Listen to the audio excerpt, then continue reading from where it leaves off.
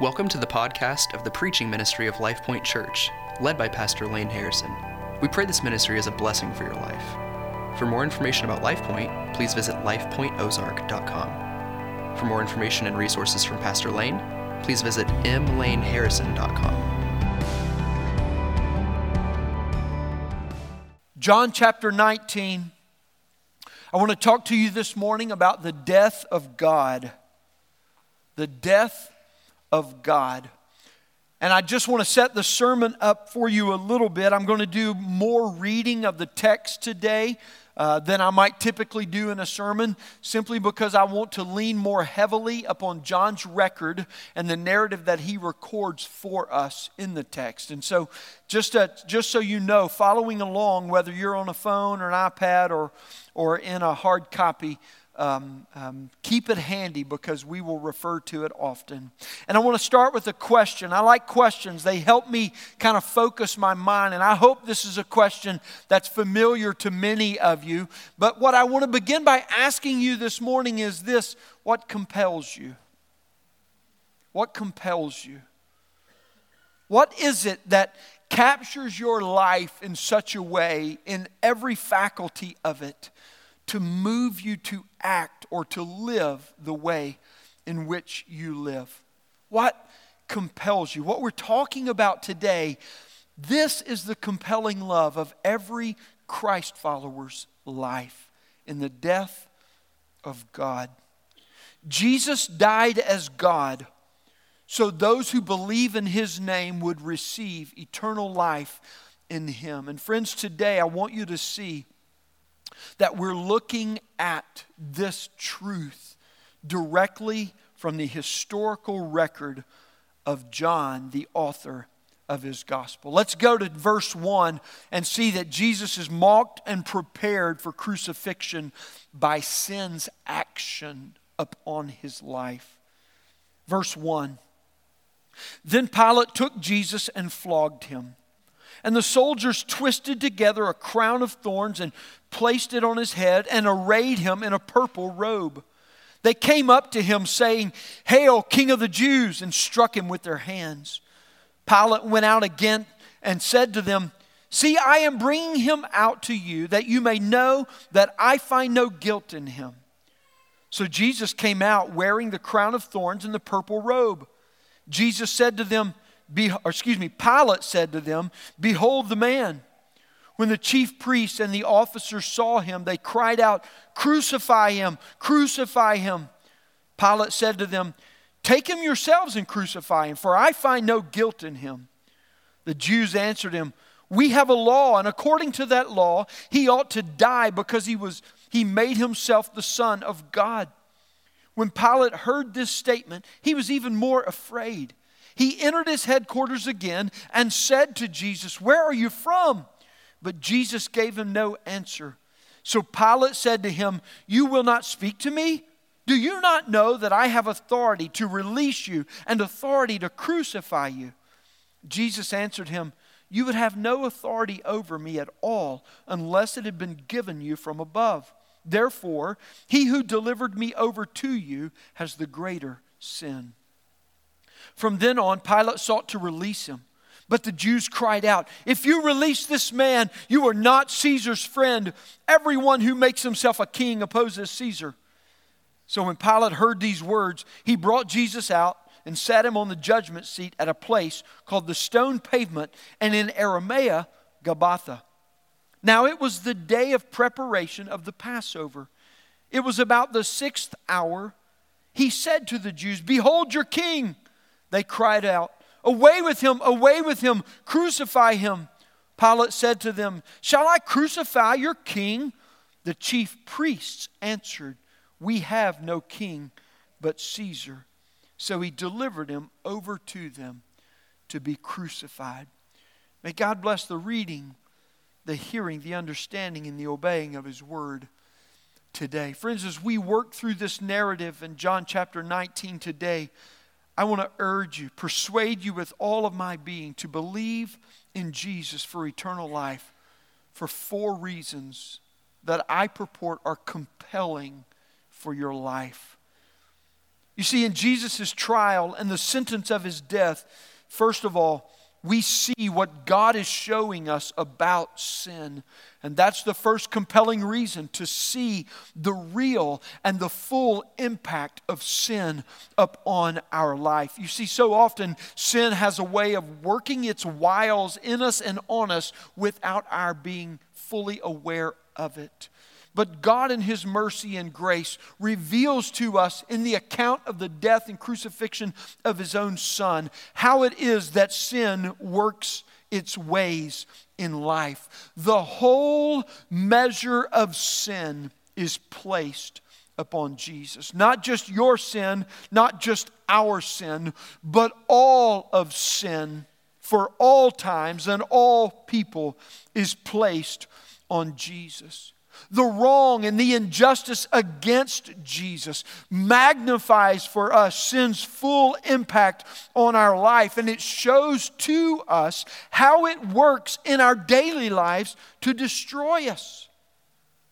Sin's work can be seen in the actions that condemn Jesus. Would you walk briefly with me through these verses, and let's look at the actions that were perpetrated towards and against Jesus, and let us see how it is that sin's working upon us and in us works to deceive and to destroy us. First of all, we know this, that sin originates in and thrives on half-truths to birth its full effect. Pilate brought Jesus out and he said, "Behold the man." But that's only a half-truth, friends. For the truth, the whole truth, and nothing but the truth is this: behold the man who is God. And John has shown this to us time and time again. And Jesus reminded the disciples in chapter 16 that it was His words that He gave, that He said He was God, and He taught as God, but they denied Him being God.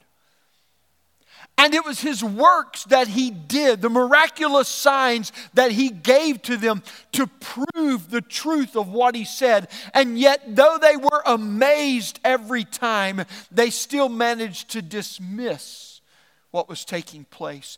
Jesus gave His words and He gave His works to prove the truth of who He was, that He was a man who had come as God. But Pilate introduces Him only as a man, a half-truth that conceives the sin that would entangle to deceive all of those in unbelief. You see, sin is conceived in this narrative in Pilate's unbelief. Sin is conceived in this narrative in the Pharisees' unbelief. And sin is conceived in this narrative in the unbelief of the people who were caught up in the leadership and the lie that it purported. And once caught in this web, sin entangles ever further and ever stronger upon us. And so sin originates and thrives on the half-truths in order to birth its full effect of what it is driving towards.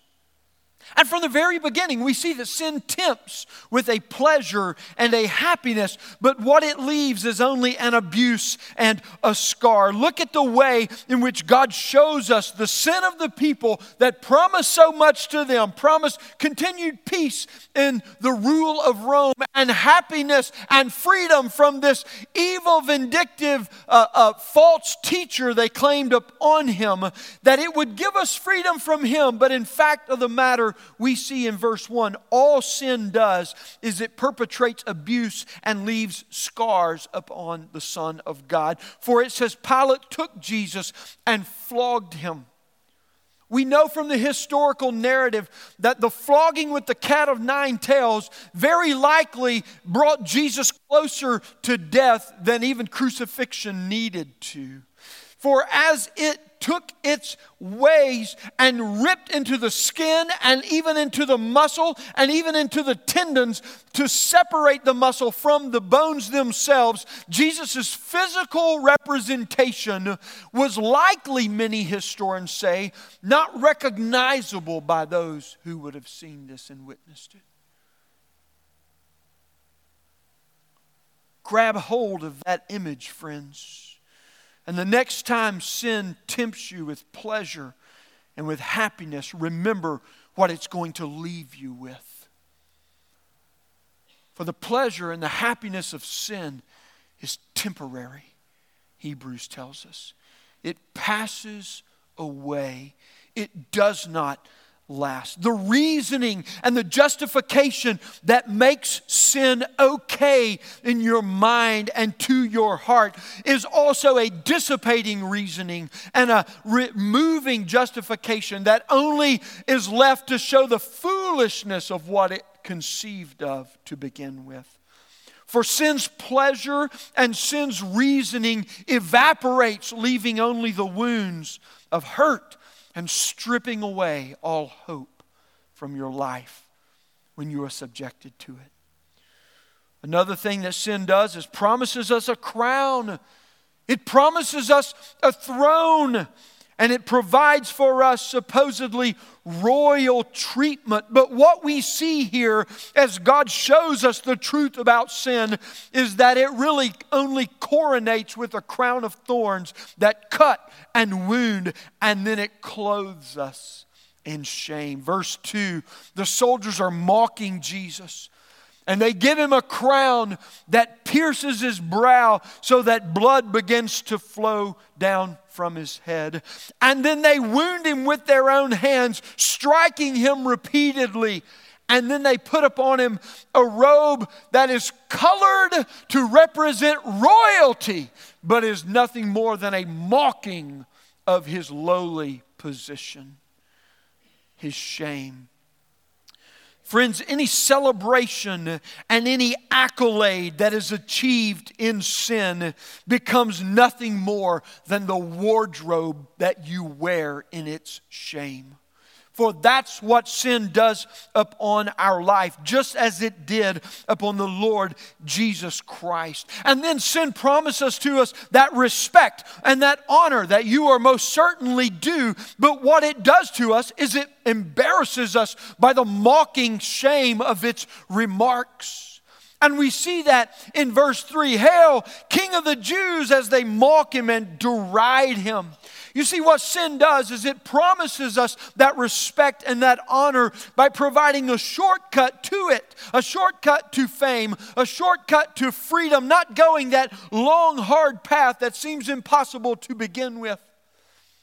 But in that shortcut, we find that we only, as many have done, to find an identifying nickname. One in which the very sin seems to coronate us with, but rather only turns out to label us by. A scarlet letter of life emblazoned upon the heart because sin's promise was not what it began to be. It didn't provide the respect and the honor that it promised. As we move on, we know that sin demands an action based on the conclusions of the half-truth to rationalize its unbelief. In other words, as we see in this trial upon Jesus, who not only had never committed sin, but knew no sin in and of himself, that the sin that was being placed upon him propagated a foregone conclusion that was only inconvenienced by the facts of the case. It ignores any narrative that seeks truth and only demands the action of its own foregone conclusion. You see, sin thrives in immediacy. Sin thrives in impulse, but it only provides ultimate consequences. It's heightened by threat and it's heightened by fear in order to drive one to its own foregone conclusion. And it always serves sin's best, but it never allows for the time of consideration and the seeking of truth. Got to do it now. Got to get there. This is where we're headed. This is the rightful thing. Let's just go ahead and do it and be done with it and hurry up and get out of it. You see, all of that is serving sin in your life, not thwarting it. And sin is charging that immediacy and charging that impulse to go ahead and fulfill its foregone conclusion lest truth shatter its darkness and expose the lie from which it deceives. Sin's promise of freedom, sin's promise of power and fame quickly turns, though, to a searing fear that swirls anxiety and brings unrelenting guilt within us. Look at verse 8. Leading up to that, they've said, crucify him. And Pilate said, you take him and crucify him. And the Jews said, we want nothing to do with this. We're good religious people. We don't need blood on our hands. For we're moral. It'd be immoral to kill an innocent man. Even we know that. We need you to kill him for us. They just didn't have the backbone to say that. But Pilate, who realized at this point he is caught in sin's web of deception. And there is no win for him at this point. If he refuses to satisfy the voices of the Jews, then he will be condemned by them and an uproar and possibly dethroned by his own authorities. But if he kills this man, he will have killed an innocent man. Caught in his own trap, he runs back into Jesus in verse 8. When Pilate heard this, he was even more afraid, it tells us. And he said to him, where are you from? Where are you from? Is he seeking truth? No, he's seeking a way out from sin's web that is woven by its lies. But once entangled in sin's lie, that's the only time it's fully exposed. And then, friends, it's too late. It's got you. There's no turning back from the trap of sin's deceit. Sin's voice of guilt and condemnation burns unrelenting until quenched and silenced in Jesus' death. Verse 6, the people cried, crucify him. He's innocent. Crucify him.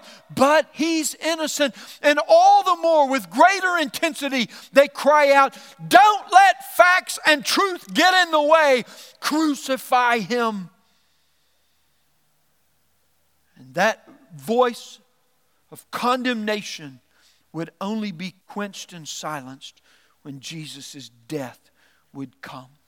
Once Jesus was crucified, the people would then fall silent, caught in this realization that their voice has killed the innocent Son of God.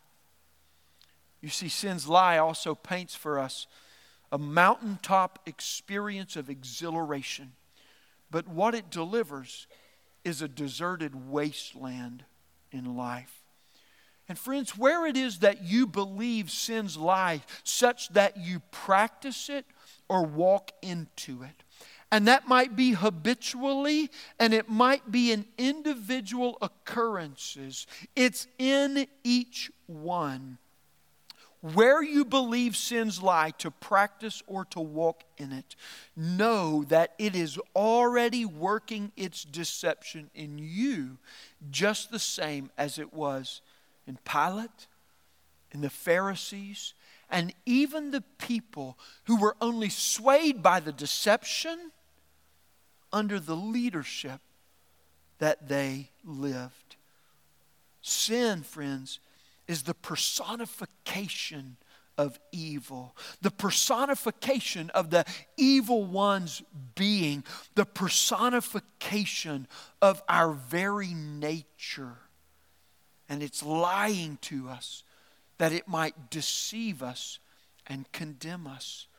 John 10:10 tells us the thief comes to steal and kill and destroy. Every detail, friends, of Jesus' unjust trial and sentence magnifies sin's impact on life.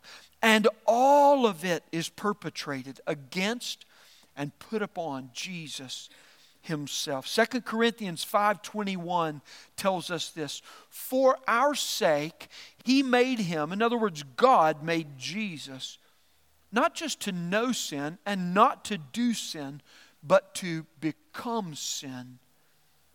He made him to be sin who knew no sin, so that in him we might become the righteousness of God.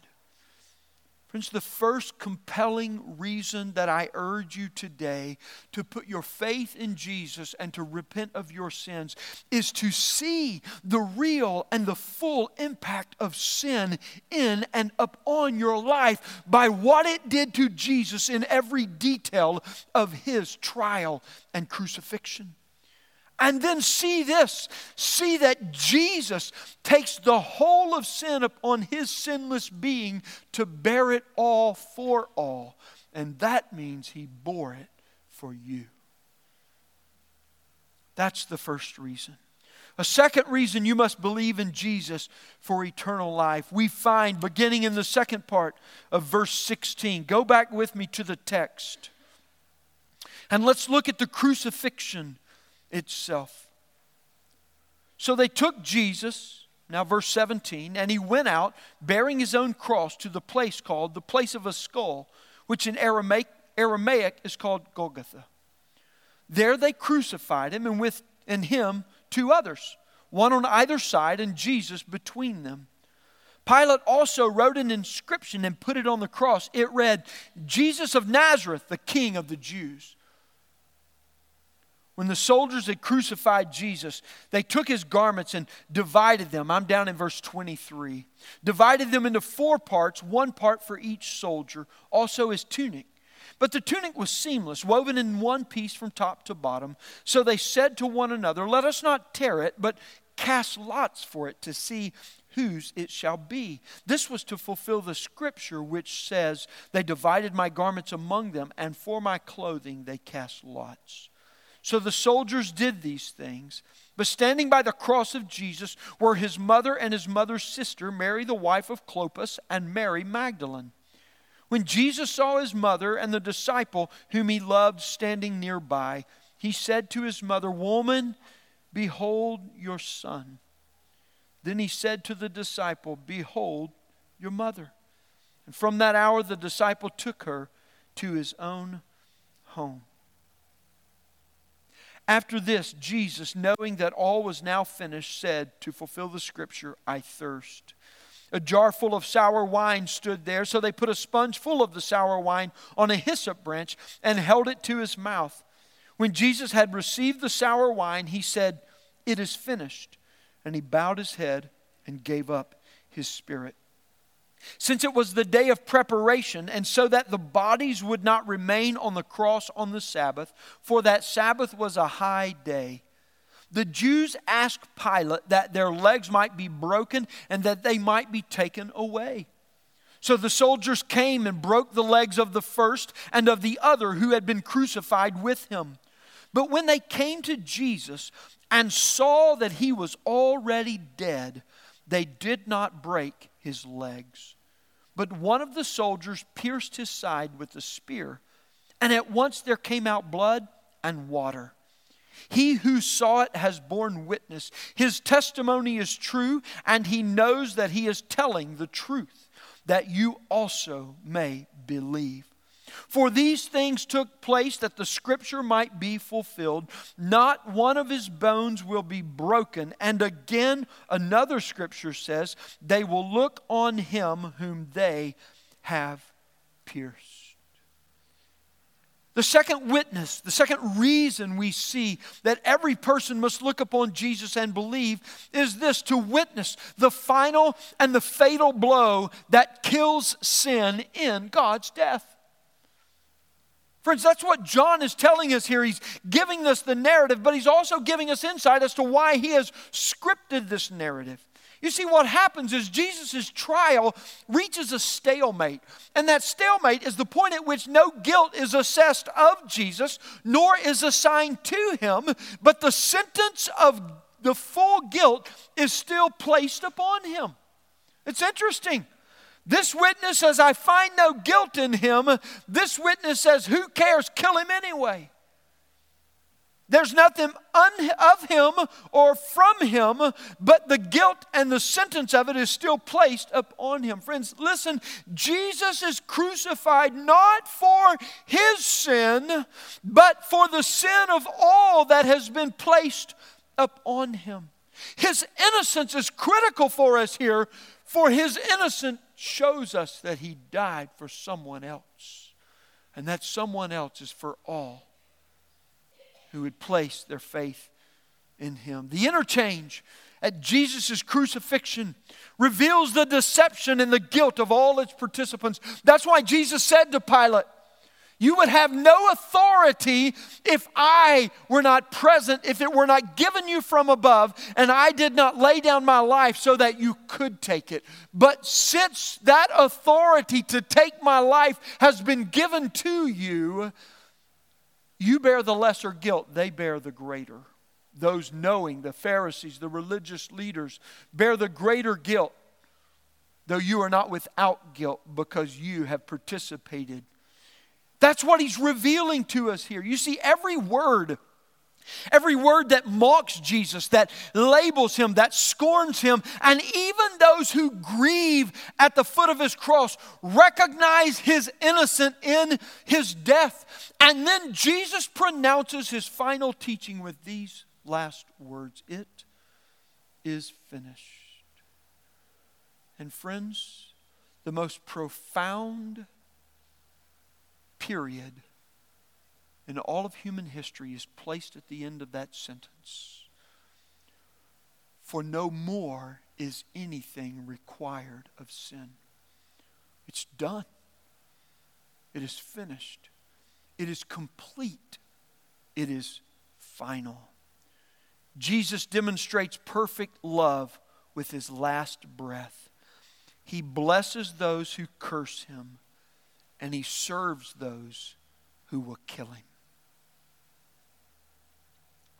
Now dead, John says that one more prophecy must be fulfilled.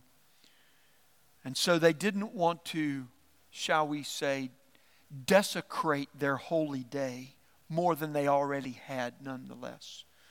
They asked if the legs of the crucified people could be broken to expedite their death.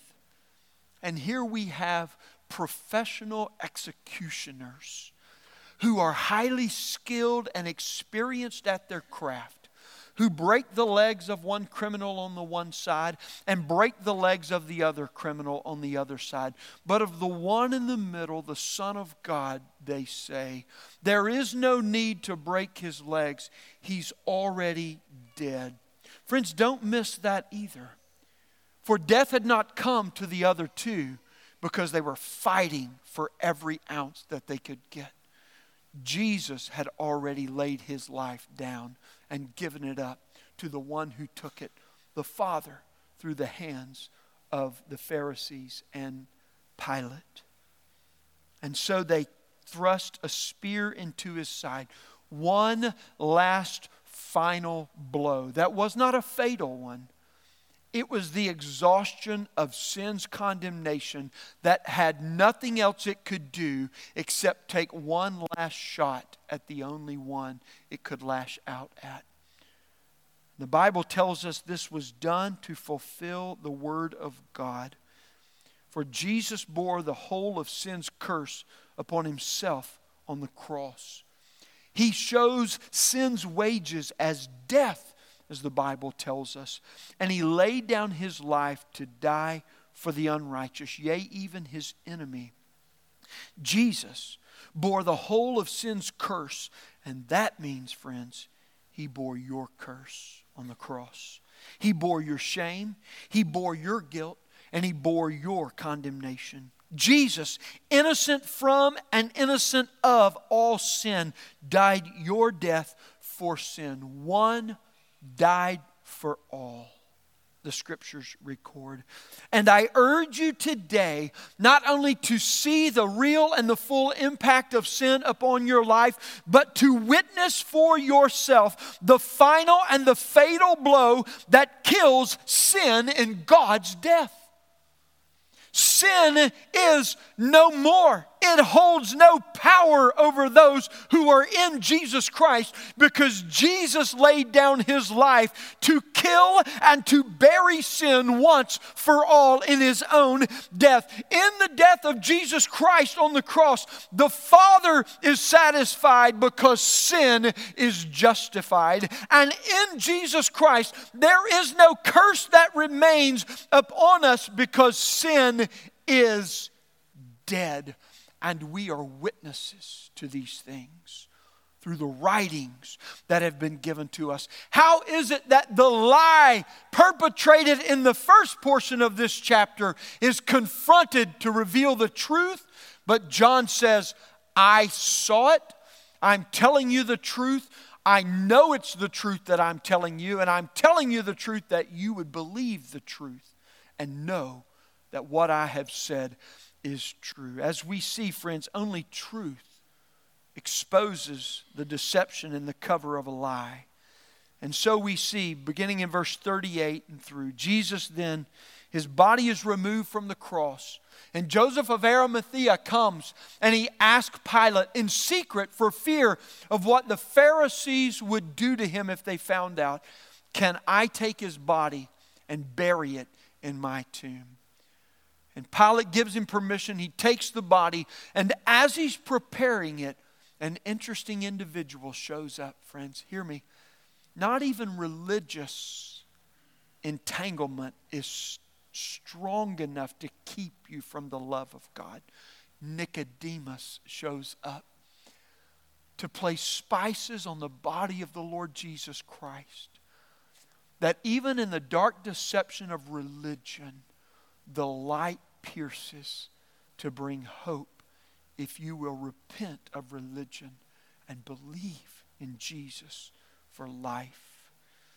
Jesus died, and his death brings a great truth for those who believe in him. This is the third reason that I urge you to believe, to know you do not have to live under sin's condemnation.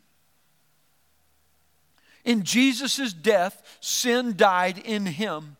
When he was buried, he carried sin into the grave with him. And friends, the grand tension at this point that the gospel grapples with for us to show us the battle that it is winning in our stead now becomes our own grappling in the moment of hearing the hope that sin and death are dead and buried with Jesus Christ. We do not have to live under them anymore. Know this, friend, there is nothing that you can do about your sin. You will not conquer it. You will not grapple with it and come out victorious. But sin is a slavery from which you cannot escape, a debt from which you cannot pay, a wrong you cannot right, and a condemnation that you cannot shake. But know this too, that there's only one thing you must do with your sin, and that is to take it to the cross where Jesus died by faith and watch it die with him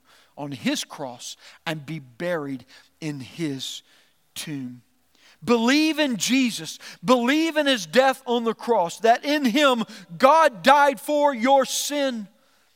And your debt, your slavery, your wrong, and your condemnation that you can do nothing about can be removed by faith in Jesus Christ. But only in Jesus when you accept his death for your own as your death for your sin. You must, by faith, become like Jesus in his death, Paul tells us, in order to receive his eternal life. Friends, I appeal to you today to see the havoc and the damnation that sin wreaks and wrecks upon our life, to know by witness of the things that are truthful that John has recorded for us, that Christ has grappled with that battle for you. You can't grapple with it, but you can know the freedom and the cleansing from sin that only he brings if you will trust in him. Know that you do not have to live under sin's condemnation.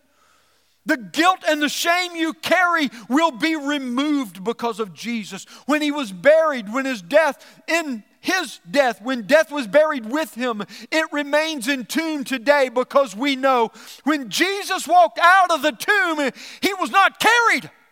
He brought life out with him and left death in there.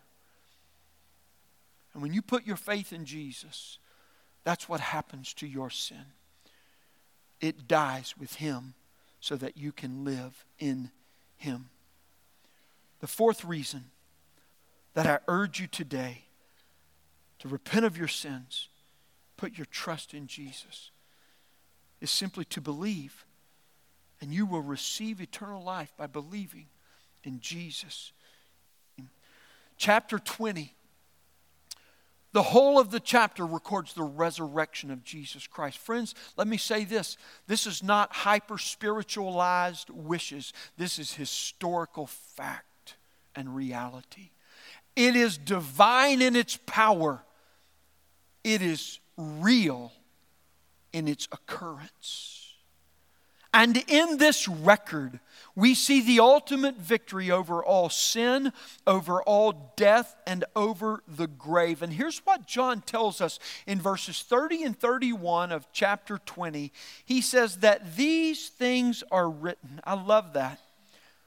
I love that. He's talking about these things. He's talking about the whole of his gospel.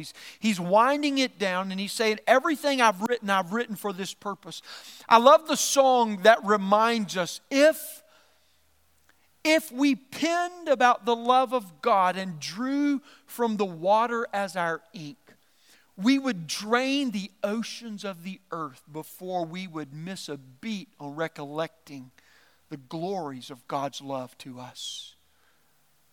Drain the oceans dry because of God's love for us. That's what John is telling us here. These things are written so that you may believe that Jesus is the Christ, the Son of God, and that by believing you may have life in his name. Every word that he penned, he's telling you, believe in Jesus, believe in him, receive the eternal life that comes only by his name. This record of Jesus as the Son of God is the good news of Jesus Christ and salvation from God, because he is the Christ from God, the one that has come from God, and in whom every promise from God is yes and amen. That's why we believe Jesus is God's Savior, whom he sent because he loved you to take away your sin. John wrote his gospel account so that you might hear and you might believe in Jesus. And when you believe, your sin is forgiven and removed. 1 John 1:9. If we confess our sins, he is faithful and just to forgive us and to cleanse us from all unrighteousness. His righteousness is credited to you. That man that died a completely innocent man, but a guilty death, he died your death so he could give you his life, and that's an innocent life in the eyes of God's righteousness. You, friends, by faith in Jesus Christ, receive from God the righteous, perfect righteousness of Jesus Christ, that you might live an eternal life with God through Jesus. Jesus died as God, so those who believe in his name would receive eternal life in him. Have you believed in Jesus? These are compelling reasons, friends. And I urge you today to believe for life.